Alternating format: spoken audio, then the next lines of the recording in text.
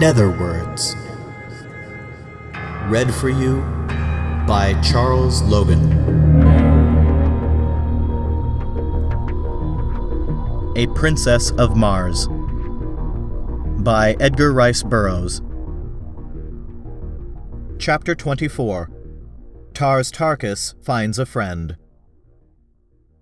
About noon, I passed low over a great dead city of ancient Mars, and as I skimmed out across the plain beyond, I came full upon several thousand green warriors engaged in a terrific battle.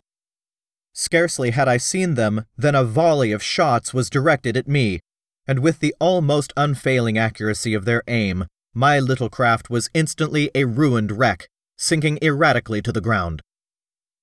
I fell almost directly in the center of the fierce combat, among warriors who had not seen my approach, so busily were they engaged in life-and-death struggles. The men were fighting on foot with longswords, while an occasional shot from a sharpshooter on the outskirts of the conflict would bring down a warrior who might for an instant separate himself from the entangled mass. As my machine sank among them, I realized that it was fight or die, with good chances of dying in any event, and so I struck the ground with drawn longsword ready to defend myself as I could. I fell beside a huge monster who was engaged with 3 antagonists, and as I glanced at his fierce face filled with the light of battle, I recognized Tars Tarkas, the Thark. He did not see me, as I was a trifle behind him, and just then the 3 warriors opposing him, and whom I recognized as Warhoons, charged simultaneously. The mighty fellow made quick work of one of them, but in stepping back for another thrust, he fell over a dead body behind him, and was down and at the mercy of his foes in an instant.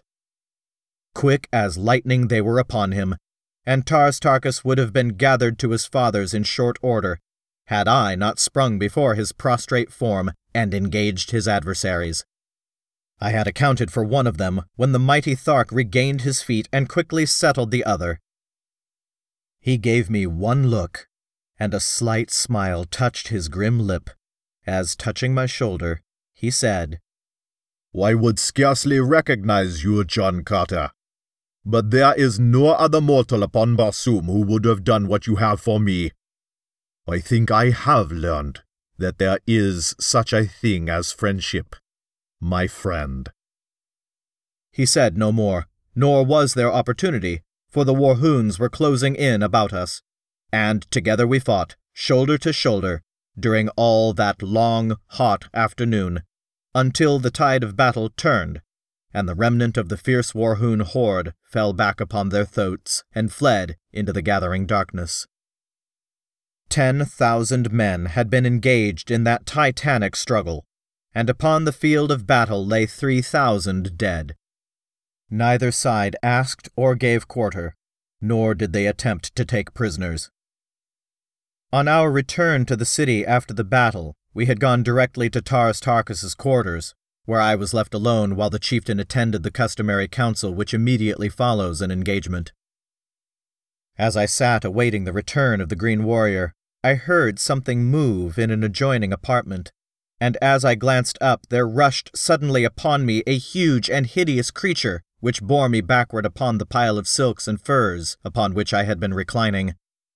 It was Woola, faithful, loving Woola. He had found his way back to Thark, and, as Tars Tarkas later told me, had gone immediately to my former quarters, where he had taken up his pathetic and seemingly hopeless watch for my return. "Tal Hajus knows that you are here, John Carter," said Tars Tarkas on his return from the Jedak's quarters. "Sarkwaja saw and recognized you as we were returning. Tal Hajus has ordered me to bring you before him tonight. I have 10 thoughts, John Carter. You may take your choice from among them, and I will accompany you to the nearest waterway that leads to Helium. Tars Tarkas may be a cruel green warrior, but he can be a friend as well. Come, we must start." "And when you return, Tars Tarkas?" I asked. "The wild calots, probably, or worse," he replied. unless I should chance to have the opportunity I have so long waited of battling with Tal Hajus. We will stay, Tars Tarkas, and see Tal Hajus tonight. You shall not sacrifice yourself, and it may be that tonight you can have the chance you wait. He objected strenuously, saying that Tal Hajus often flew into wild fits of passion at the mere thought of the blow I had dealt him, and that if ever he laid his hands upon me, I would be subjected to the most horrible tortures. While we were eating, I repeated to Tars Tarkas the story which Sola had told me that night upon the sea bottom during the march to Thark. He said but little, but the great muscles of his face worked in passion and in agony at recollection of the horrors which had been heaped upon the only thing he had ever loved in all his cold, cruel, terrible existence. He no longer demurred when I suggested that we go before Tal Hajus, only saying that he would like to speak to Sarkoja first. At his request, I accompanied him to her quarters, and the look of venomous hatred she cast upon me was almost adequate recompense for any future misfortunes this accidental return to Thark might bring me. Sarkoja, said Tars Tarkas, 40 years ago, you were instrumental in bringing about the torture and death of a woman named Gozava. I have just discovered that the warrior who loved that woman has learned of your part in the transaction. He may not kill you, Sarkoja. It is not our custom. But there is nothing to prevent him tying one end of a strap about your neck and the other end to a wild thought, merely to test your fitness to survive and help perpetuate our race. Having heard that he would do this on the morrow, I thought it only right to warn you, for I am a just man. The river is but a short pilgrimage, Sarkoja. Come, John Carter. The next morning Sarkoja was gone, nor was she ever seen after. In silence, we hastened to the Jedak's palace, where we were immediately admitted to his presence. In fact, he could scarcely wait to see me, and was standing erect upon his platform, glowering at the entrance as I came in. "Strap him to that pillar," he shrieked. "We shall see who it is that dares strike the mighty Tal Hajus. Heat the irons. With my own hands I shall burn the eyes from his head, that he may not pollute my person with his vile gaze." "Chieftains of Thark," I cried, turning to the assembled council and ignoring Tal Hajus, "I have been a chief among you, and today I have fought for Thark shoulder to shoulder with her greatest warrior. You owe me at least a hearing. I have won that much today. You claim to be just people." "Silence!" roared Tal Hajus. "Gag the creature and bind him as I command." "Justice, Tal Hajus," exclaimed Lorquas Ptomal. "Who are you to set aside the customs of ages among the Tharks?" "Yes, justice," echoed a dozen voices. And so, while Tal Hajus fumed and frothed, I continued. "You are a brave people, and you love bravery. But where was your mighty Jedak during the fighting today? I did not see him in the thick of battle. He was not there. He rends defenseless women and little children in his lair, but how recently has one of you seen him fight with men? Why, even I, a midget beside him, felled him with a single blow of my fist. Is it of such that the Tharks fashion their Jedaks?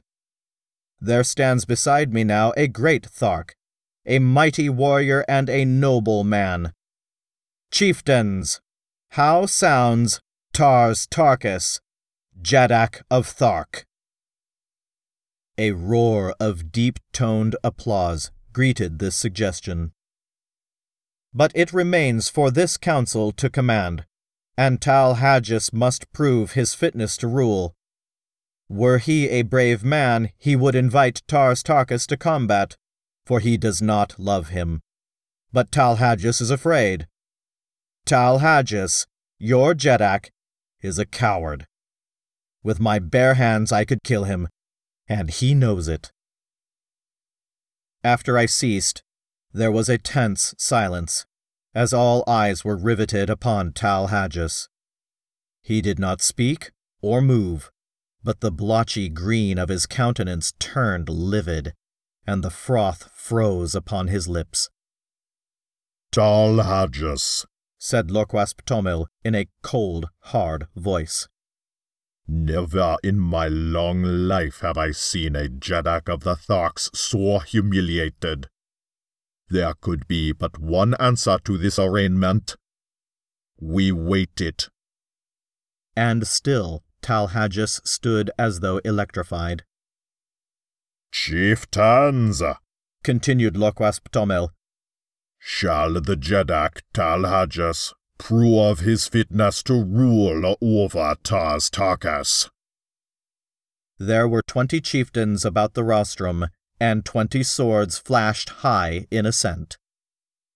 There was no alternative. That decree was final, and so Tal Hagis drew his longsword and advanced to meet Tars Tarkas. The combat was soon over, and with his foot upon the neck of the dead monster, Tars Tarkas became Jeddak among the Tharks. His first act was to make me a full-fledged chieftain, with the rank I had won by my combats the first few weeks of my captivity among them. Seeing the favorable disposition of the warriors toward Tars Tarkas, as well as toward me, I grasped the opportunity to enlist them in my cause against Zodanga. I told Tars Tarkas the story of my adventures, and in a few words had explained to him the thought I had in mind. John Carter has made a proposal, he said, addressing the council, which meets with my sanction. I shall put it to you briefly. Deirdre Thoris, the Princess of Helium, who was our prisoner, is now held by the Jeddak of Zodanga, whose son she must wed to save her country from devastation at the hands of the Zodangan forces. John Carter suggests that we rescue her and return her to Helium. The loot of Zodanga would be magnificent, and I have often thought that had we an alliance with the people of Helium, we could obtain sufficient assurance of sustenance to permit us to increase the size and frequency of our hatchings, and thus become unquestionably supreme among the green men of all Barsoom. What say you? It was a chance to fight, an opportunity to loot, and they rose to the bait as a speckled trout to a fly. For Tharks they were wildly enthusiastic, and before another half-hour had passed, 20 mounted messengers were speeding across dead sea bottoms to call the hordes together for the expedition. In 3 days we were on the march toward Zodanga, 100,000 strong, as Tars Tarkas had been able to enlist the services of 3 smaller hordes on the promise of the great loot of Zodanga.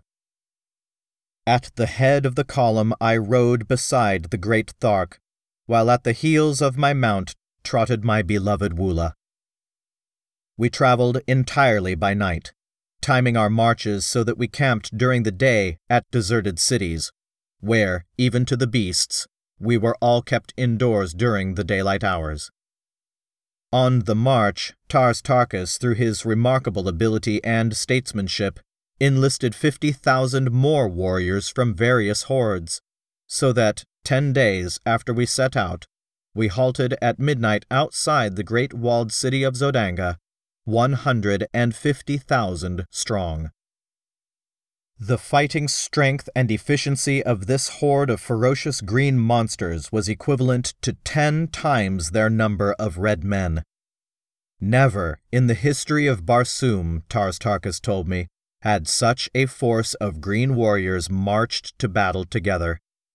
It was a monstrous task to keep even a semblance of harmony among them, and it was a marvel to me that he got them to the city without a mighty battle among themselves.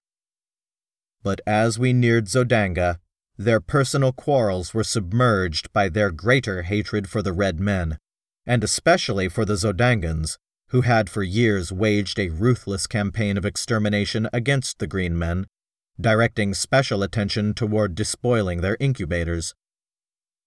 Now that we were before Zodanga, the task of obtaining entry to the city devolved upon me, and directing Tars Tarkas to hold his forces in 2 divisions out of earshot of the city, with each division opposite a large gateway, I took 20 dismounted warriors and approached one of the small gates that pierced the walls at short intervals. These gates have no regular guard, but are covered by sentries, who patrol the avenue that encircles the city just within the walls, as our metropolitan police patrol their beats. The walls of Zodanga are 75 feet in height and 50 feet thick. They are built of enormous blocks of carborundum, and the task of entering the city seemed, to my escort of green warriors, an impossibility. The fellows who had been detailed to accompany me were of one of the smaller hordes and therefore did not know me. Placing 3 of them with their faces to the wall and arms locked, I commanded 2 more to mount to their shoulders, and a 6th I ordered to climb upon the shoulders of the upper 2. The head of the topmost warrior towered over 40 feet from the ground. In this way, with 10 warriors, I built a series of 3 steps from the ground to the shoulders of the topmost man. Then, starting from a short distance behind them, I ran swiftly up from one tier to the next, and with a final bound from the broad shoulders of the highest, I clutched the top of the great wall and quietly drew myself to its broad expanse. After me, I dragged 6 lengths of leather from an equal number of my warriors. These lengths we had previously fastened together, and passing one end to the topmost warrior, I lowered the other end cautiously over the opposite side of the wall toward the avenue below. No one was in sight, so, lowering myself to the end of my leather strap, I dropped the remaining 30 feet to the pavement below. I had learned from Kantos Kan the secret of opening these gates, and in another moment my 20 great fighting men stood within the doomed city of Zodanga. I found, to my delight, that I had entered at the lower boundary of the enormous palace grounds. The building itself showed in the distance a blaze of glorious light, and on the instant I determined to lead a detachment of warriors directly within the palace itself, while the balance of the great horde was attacking the barracks of the soldiery. Dispatching one of my men to Tars Tarkas for a detail of 50 Tharks, with word of my intentions, I ordered 10 warriors to capture and open one of the great gates, while with the 9 remaining, I took the other. We were to do our work quietly, no shots were to be fired, and no general advance made until I had reached the palace with my 50 Tharks. Our plans worked to perfection.